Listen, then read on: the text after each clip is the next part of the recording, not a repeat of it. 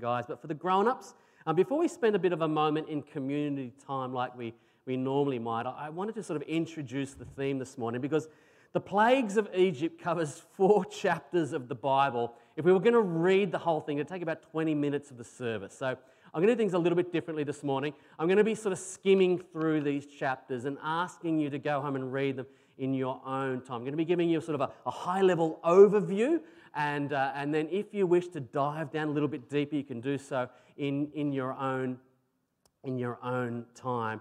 It's a story of a foolish king, a foolish Pharaoh, a hard-hearted Pharaoh. I think one of the things that we foolishly tend to buy into today, so don't like me when I move too far that direction, one of the things we foolishly buy into today, I think, is that we tend to think that we're much smarter than generations that have gone before us.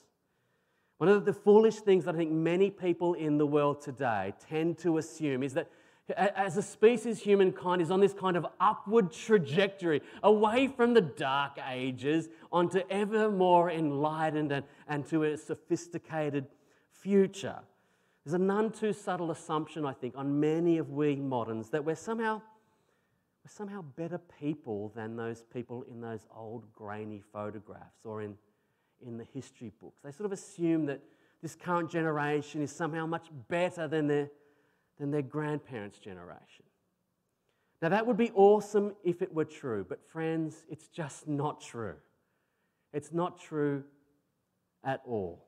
It's actually an incredibly arrogant and it's an incredibly ignorant way of thinking about the world and of thinking about your own place within it. Now, I'm not saying, of course, that we're not much more technologically advanced than generations past. We certainly are. And I'm very, very thankful for the wonders of modern medicine. We should be very, very thankful for the marvelous communications technology that we have, for faster cars and safer cars, all of that stuff. I'm not saying we don't have more and better stuff and that they're not all wonderful blessings from God. They're all great. I love being able to fly to the other side of the world in a day. Isn't that a marvelous invention? Aren't we blessed to live in this wonderful time? We should be thanking God for the day in which we live, where all of this stuff is possible. But despite all of our gadgets, despite all of our intercontinental travel and our wonderfully fast and wonderfully fancy cars, there's a really foolish, sinful pride at work deep in the heart of every human soul. It's a sinfulness deep in the heart of every human soul that is a sinful form of pride. It's a foolish pride that wells up within each of us. It's a foolish, sinful pride that says we know better than God, that think we can second guess God. Ultimately, what I'm going to be saying this morning, and what I hope you can see through these terrible plagues, is that each of us still today sets ourselves up as a little mini Pharaoh in our lives.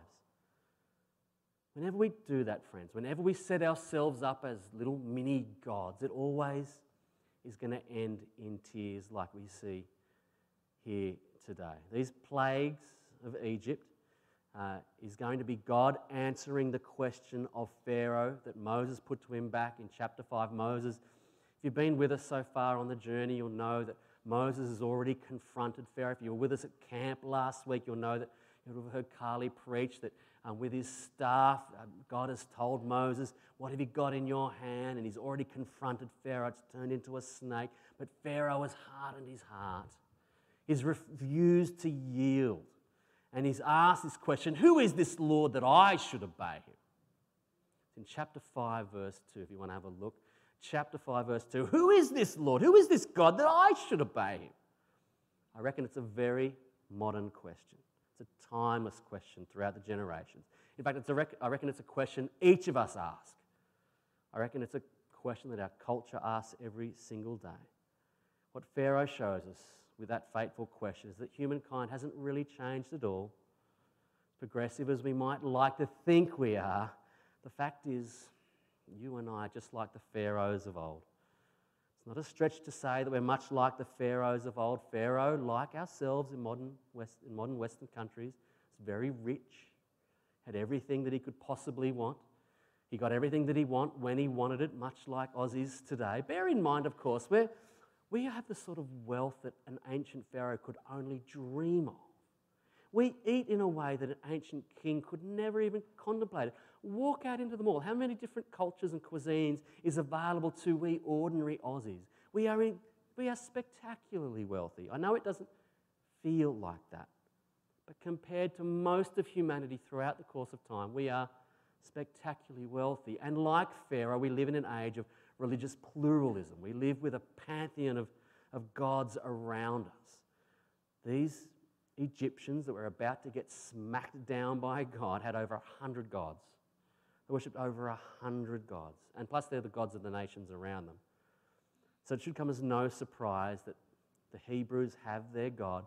Pharaoh is not going to be offended by the fact that the Hebrews have their own God. That wasn't particularly offensive in and of itself. Again, he's in a situation much like today. Not offensive that we have our own God. Aussies, I think, yeah, Pete, that's good for you. Whatever floats your boat, mate. Someone actually said that to me. Whatever floats your boat. My mate's on the tennis court. Big shout out to Stu Quine if you're listening. Kiama District Shellharbour Tennis Champions, Division 3, 2015. Whatever floats your boat, Pete, whatever floats your boat, you do you. Have you heard that before? You do you, right? If you need to go to your little church on Sunday, if you need to, do whatever you need to do. If it makes you feel better, that's fine, right? But just don't bring it out in the public square. What Pharaoh is getting angry here is not the fact that the Hebrews have their God and their little God. I mean, there's a patronising kind of attitude, but it wasn't particularly the problem. The problem is when you start to assume that this God of yours has some influence over me, has a right to tell me what to do with my life.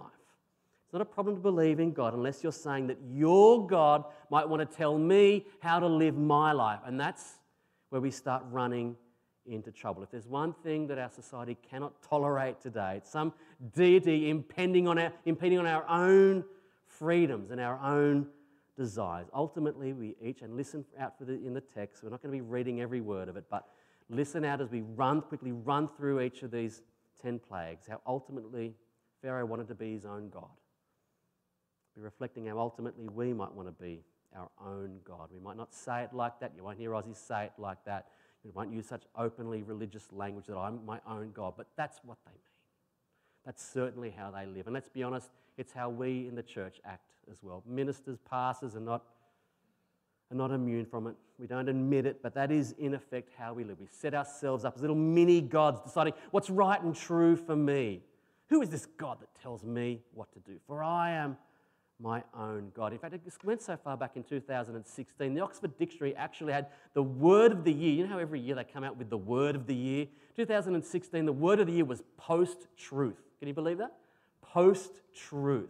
It's the idea that objective facts aren't as influential in shaping public opinion as appeals to emotion or personal belief. Now, this in itself should blow away any notion that we're superior to generations past, because this is a colossally stupid idea, a stupid concept. It doesn't really matter what the facts are as long as I'm happy. It doesn't actually matter what science tells. It doesn't actually matter what the objective truth is, as long as I get my way, as long as I feel good. There's no objective truth out in the world today. There's no authority but my own authority. Rather than submitting to an all-powerful God, people would rather live by the words of a famous poem called Invictus, but by a fellow called William Ernest Headley. And it says this, he says, no matter how straight the gate, no matter how charged with punishments the scroll, I am the master of my fate. I am the captain of my soul. We love that stuff today. I am the master of my own fate. I am the captain of my soul. I reckon if some rapper put a backbeat behind that with some guys working out, driving a Lamborghini, they'd make $1 squillion. You heard it all. If you go for it, as long as you give me a little bit of a credit, you'd make $1 squillion. You get 1 million hits. I am the master of my own fate. I am the captain of my own soul. We love that stuff. We lap it up today. It's what was happening still back then in ancient Egypt. Who is this Lord who tells me what to do? Why should I obey him? God is about to answer that question emphatically But just quickly, I want you to spend a minute or two chatting to your neighbour. If you've got a Bible, go and grab one up. They're going to be moving through pretty quick, working through all of these 10 plagues. Open up your iPhone, your iPad, open up to Exodus chapter 7. Maybe be asking your neighbour, what are the gods of our age today? Little case G, what are the little case gods of modern Australia? 30 seconds. Go for it, church. See you in a second.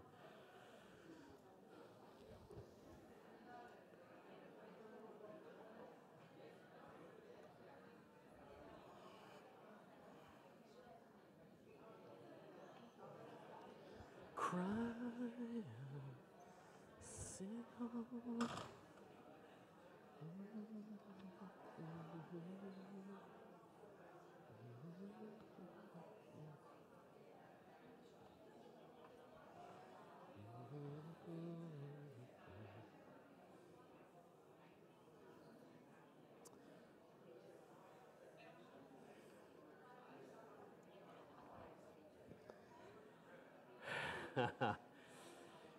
If you haven't got an app on your phone, you might have to try BibleGateway.com. Renee's walking around with hard copy Bibles. If you haven't got a Bible, we'll give you one. Please don't leave today if you haven't got a Bible in your home. We can give you one. But you want Exodus chapter 7. You can even just abbreviate it. If you go to BibleGateway.com, just type in EX space 7, it'll find it for you. You can look at it in any language you want, any version you might like.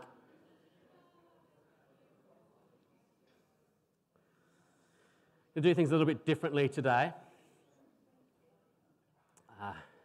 My puny earth brain can't contain all of the information that I want to download to you about these 10 different plagues, so I'm going to have to refer to my notes a little bit more. It's story time with Pete this morning. I hope that's okay. So not so much wandering around. The guys at the back don't like me wandering around quite so much, so I'm stationary today. I hope that's okay. It'll take us about 20 minutes to read the whole thing through. So we're not going to read all of it. We're just going to skim through it. And I think we're all adults. You can go back and read it in your own time. It's Exodus chapter 7. If you haven't been with us in the last few weeks, here's the setup. God's people, the Hebrews, have been enslaved in Egypt for 400 or 500 years at this point. And God has called an 80-year-old exile, an 80-year-old shepherd by the name of Moses. He's a murderer. He's been an outcast, exiled. And he's been called by God to do a really big job, a really difficult job, to confront Pharaoh, the most powerful person in the world, with this famous message, let my people go, that they may worship me. But Pharaoh has hardened his heart and refused to let the people go. And note that the reason, if you've got it open there in verse 16 of chapter 7, the reason for freedom is that they might worship God. It's not just freedom for freedom's sake, it's freedom in order that they might actually worship God or to serve God. There's a link between freedom and service to God. By the way, the word that's used, sort of the freedom and the service of God, is the same word that's been used for the slavery that they've been enduring under the Egyptians. The Anglican prayer book actually says, service to God is perfect freedom. Service to God is perfect freedom. So note that freedom isn't an absence of rules. Freedom isn't an ability to do whatever you want, right? Freedom, being free, is actually following God's good, life-giving plan for your life. So as we run through these plagues, listen to the lesson that they tell. If you violate God's good created order with Him as Lord, with God as sovereign, Yahweh, the God who simply is as sovereign, things are going to eventually go to hell. God created the world with good order. He knows how it is best lived. He's the author of life. And if you buck against it, you're going to suffer the consequences. So listen for how the plagues maybe represent a degeneration. If you go back and have a read this week, there is a sense, the scholars tell us, that there is an undoing of creation happening here. We read about creation back in Genesis. There's an undoing of creation. This is an attack on the order of creation. If you look at verse 25 of chapter 7, if you've got it open, you're almost invited to see that, right? There's an undoing of creation. It's an attack on the good ordering of creation. It's important to note, if you've heard a sermon on this before, minister might have run through where every different plague was an attack on an Egyptian god. I don't have time for that this morning, but each one of these plagues is a takedown. It's a smack in the face of these false gods from Egypt that are no gods at all. There's an upward trajectory from the waters up into the sky. Again, thinking creation. There's lots of little patterns. Every third plague, Moses doesn't even get a warning, but we're going to race through because these are devastating proofs to Pharaoh that he's not God.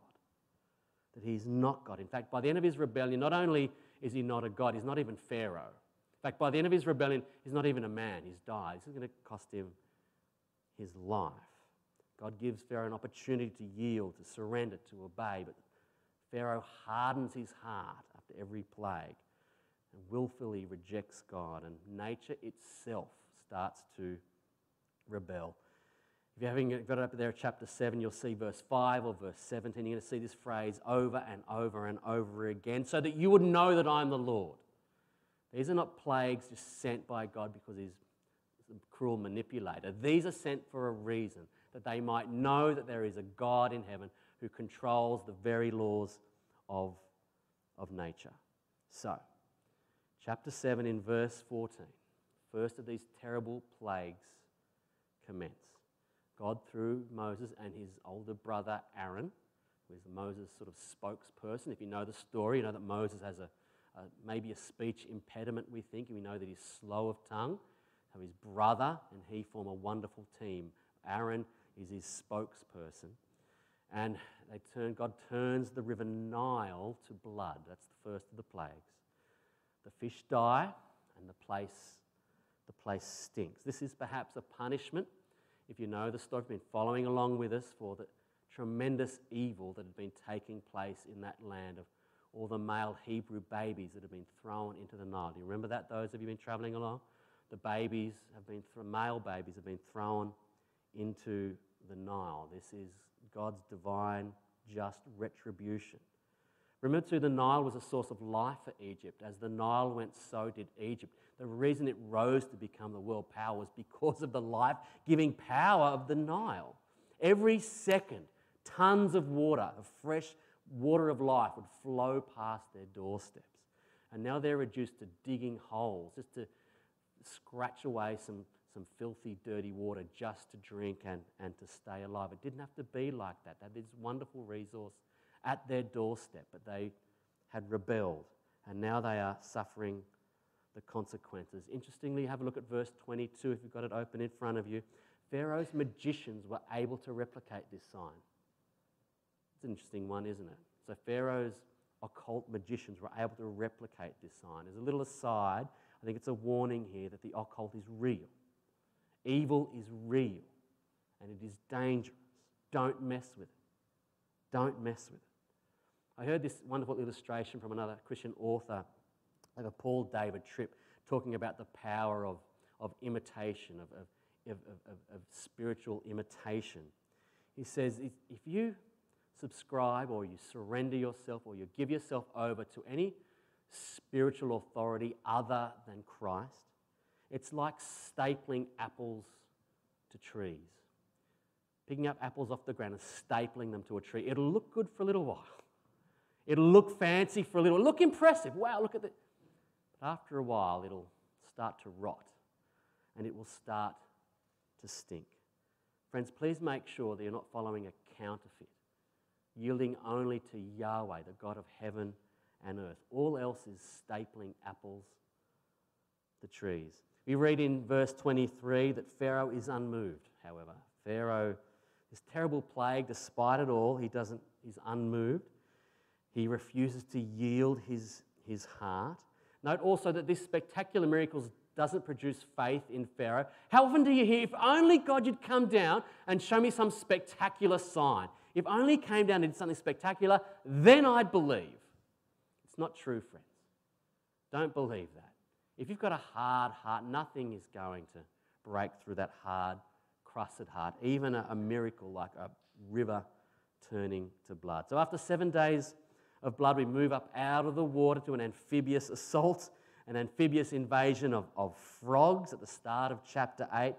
In their houses, note the progression, in their houses, in their beds, in their ovens, in their mixing bowls, they're everywhere. Again, note in verse 7 of chapter 8, the magicians are able to replicate this. But now Pharaoh is starting to want relief. Pharaoh's now starting to go, whoa, what's going on here? And in verse 8, he actually asks Moses and Aaron for some relief. He asks, please stop this. And so Moses and Aaron relent, and they make the frogs disappear. But verse 15 of chapter 8 is huge. Have a look at it if you've got it open in front of you, 8:15. When Pharaoh saw that there was relief, he hardened his heart. There it is again.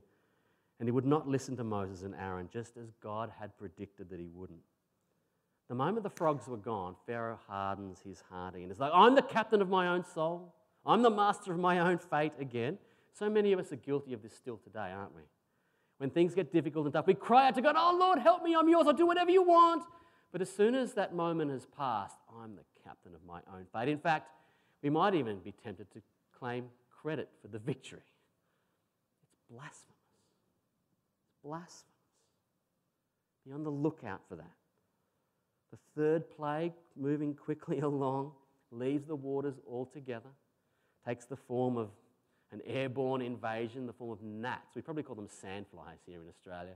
We get attacked by sandflies if you go on holidays as a kid to Bermagui or Foster Tuncurry, wouldn't we? Sandflies, we'd call them here in Australia. And what's interesting at this point is that here the magicians tap out. I want you to note here that Pharaoh's magicians couldn't replicate this sign. It's interesting that the smallest of creatures is what brings them undone. Again, Pharaoh's heart is hard and unyielding. The fourth plague is that of flies.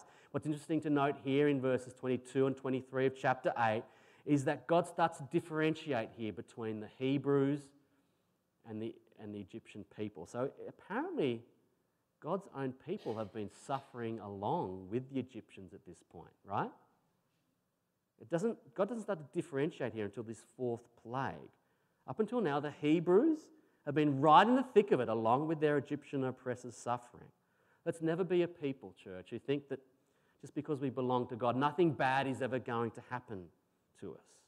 That's never been the case throughout the church's history. Bad things happen to good people. So in verse 25, Pharaoh starts bargaining with God. This is the next level. He starts bargaining with God, a bit of back and forth. In fact, in verse 28, he even asks Moses to pray for him. He tells Moses, look, go out and sacrifice to your God. But you've got to do it here in Egypt. You can't go out to do it. But Moses is having none of it. The God of the universe, the God beyond time, the God who simply is Yahweh, the God who will be, who we will be, doesn't bargain. He's not going to bargain with you. He's not going to bargain with humanity. He doesn't do the back and forth thing. The potentate of time is one of my favourite lines from the old hymns of old called Crowning with Many Crowns. Anyone know the hymn Crowning with Many Crowns? There's a line in it, the potentate of time. The potentate of time doesn't bargain with you. He's not going to bargain with Pharaoh. Moses grants him relief again, but again Pharaoh hardens his heart. This guy just doesn't learn.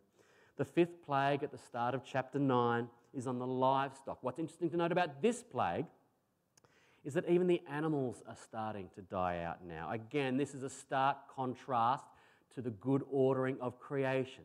Humankind was put on this planet to care for the animals and the livestock, to be its rulers, to be stewards.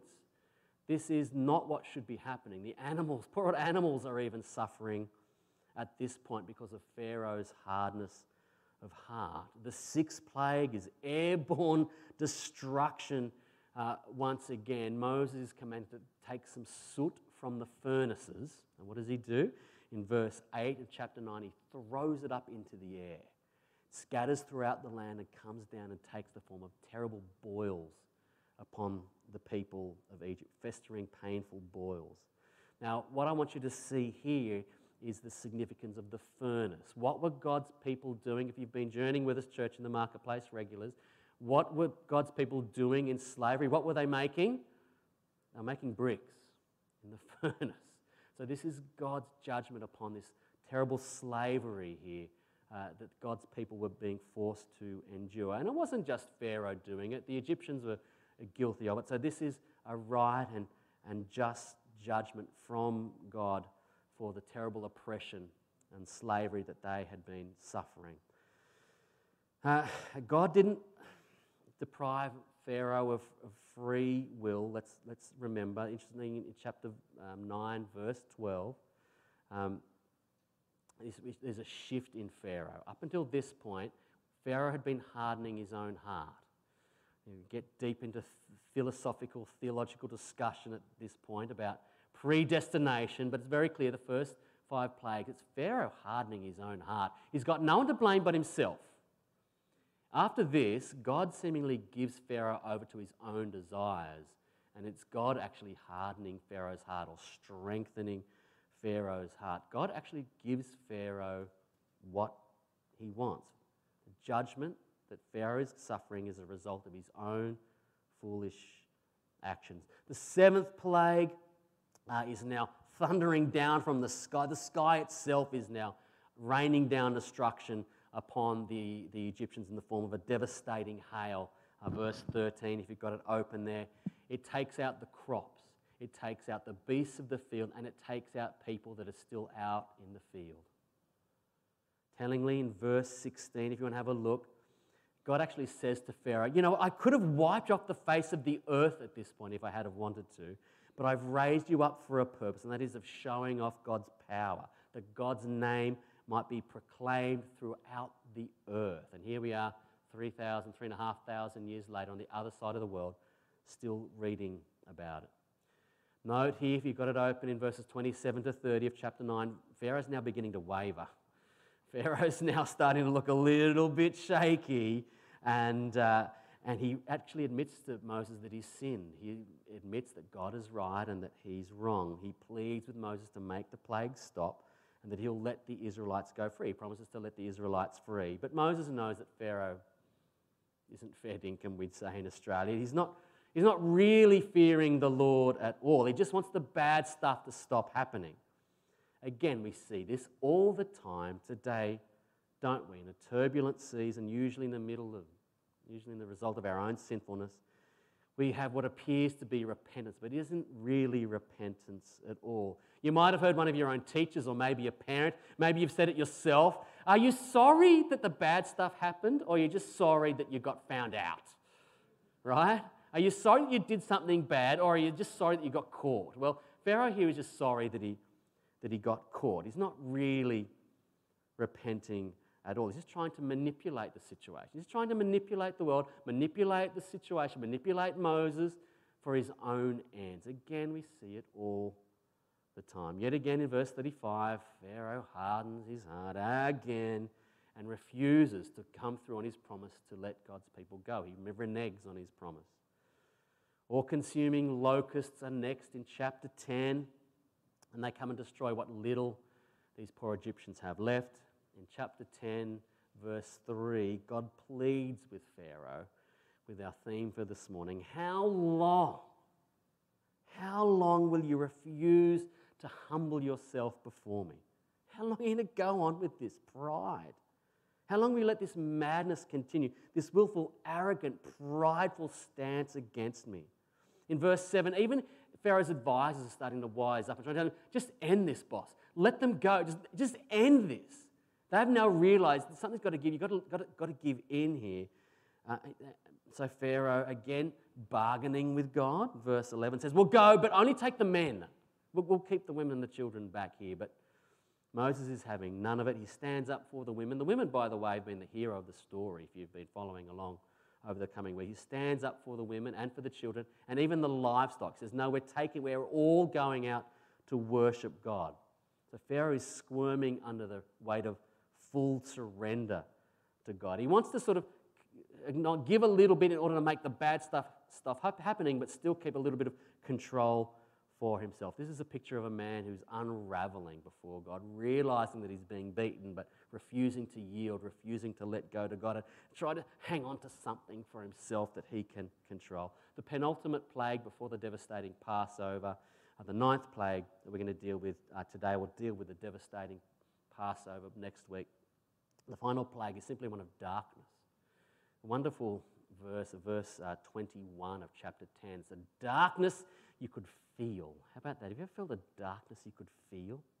Must have been extraordinarily dark. You need to know that this is a direct smackdown of the sun god Ra. We're all familiar with Ra, the sun god of it. This is a direct takedown of Ra, the sun god. Now, whether it's the river god or the sun god and all the gods in between of all those plagues, this is God saying they're fakes. They're counterfeit gods. Now, we might look at those Egyptians and think, how silly were they? How stupid were they? How benighted to worship all of these fake gods, all of these ridiculous gods of nature. But let me ask you, Aussie, are you really that different? I mean, are we really that different today? You can't tell me that Aussies running around today here in Sydney, Australia, aren't worshipping fake gods themselves. They're bowing down at the altars of economic prosperity. You tell me, what was the conversation? Economic prosperity, the body beautiful, career progress. Not necessarily bad things, good things even. They worship family. They worship relationships, worship sexual pleasure, sexual conquest, or even just, plain good old-fashioned, bad old-fashioned Aussie hedonism, just pursuing pleasure, just pursuing the good life. I reckon, frankly, that's the God of many Aussies that I know. They're just pursuing the good life, just pursuing the good life, pleasure in whatever form it might take. We are no better than these people. We are those people. The fact is, God is judging Pharaoh and the Egyptians for their sin. Sin isn't a popular concept these days, but I want you to know, church, that God takes it very seriously. He's serious about sin. We like to think of God as painted as a kindly old man with a long flowing beard, sprinkling out blessings whenever we ask for it. The fact is, you can't have God's love without God's wrath. If you're a parent, you'll understand this. I've spoken to many of my mates about this bizarre experience of when you become a father. I remember holding Bethany for the first time, and I remember thinking this innocent, this helpless. Human babies are helpless. And they are completely, and they're helpless for years. I remember thinking, I love you, darling. I remember thinking, if anyone tried to hurt her, I will end you. I will end you, and I would not lose a moment's sleep over it. That is the righteous anger to protect what I love. This is God having the same sort of instinct for his people. His people were being defiled, were being hurt and injured. God is bringing righteous justice and wrath at this point.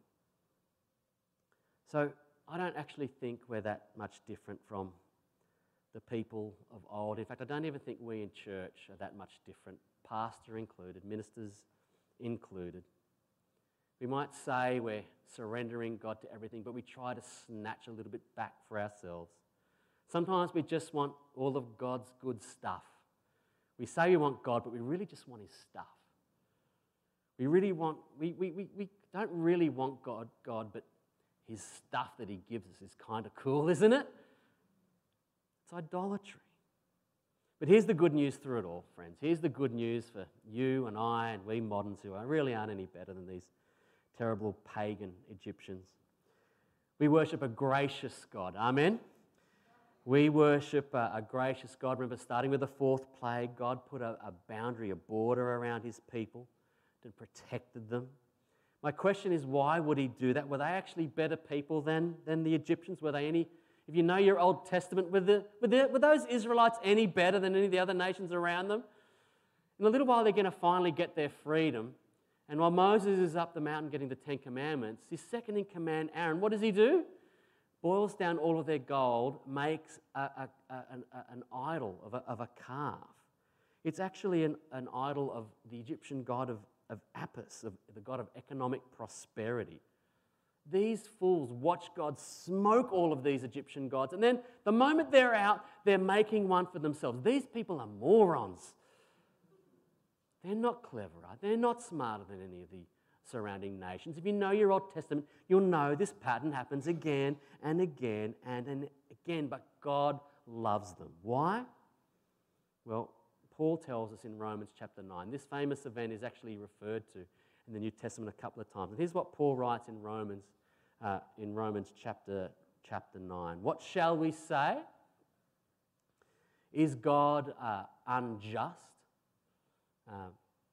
Is God unjust? For he says to Moses in verse 15, I will have compassion on whom I have mercy, and will have mercy on those who have mercy, and compassion on those whom I have compassion. Verse 16 is key. It does not therefore depend on human desire or effort, but on God's mercy. Isn't that good news? Scripture says to Pharaoh, I raised you up for this very purpose, that I might display all my power in you, and that my name might be proclaimed throughout all the earth. It's not the Hebrews doing, and it's not your doing, it's not my doing. We worship a God who loves us and who wants what's best for us, even when we make stupid mistakes, even when we set ourselves up as false gods. If you're a follower of Jesus, Christian, there should be no judgmental swagger in the face you present to the world, because we are saved by grace. Our only salvation, it's given, it's not earned. Trying to earn God's salvation, trying to earn your way into God's good book, that's religion, and it's terrible. It always ends in tears. The call here to us still today is to full surrender, 100% obedience. The good news is that none of us can achieve it, but despite it all, we worship a gracious Saviour who loves us anyway, who sent his own Son to pay the price for our rebellion so that we might be washed clean, whiter than the snow, and once again be able to enter into his presence for all of eternity. Hallelujah. Hallelujah. So let me leave you with a couple of questions. Who is the Lord that we should obey his voice? Well, he's the God of all creation. He's the God of rivers and of suns and of everything in between. He's the Alpha and the Omega, the beginning and the end. He's the God who simply is, the God who will be who he will be. He alone can make the path to true, abundant life known. Everything else is counterfeit. Everything else, following anything else under this sun on this planet, everything else is just apples stapled to trees. How long will you refuse to humble yourself and come before me, says God? The way we enter the good life, the way we enter abundant eternal resurrection life is by full surrender to God, by repenting and believing on repeat all the days of our life. Friend, humble yourself today and live. Amen? Let's pray. Oh, Lord, it's a tough passage. It's difficult stuff, this destruction upon a nation, Father. We pray for the humility to learn through it, even though we might not understand it, Father. It's difficult to see you at work at times, particularly through some of these passages where you wreak destruction upon the earth. So we simply ask for the humility, for the ability to humble ourselves before you, to come to you and say, here we are, Lord. Have your way in my life. I'm done with stapling apples to trees. I'm done with setting anything up under the sun as an idol in my life. Come and rule in my life, every part of my life.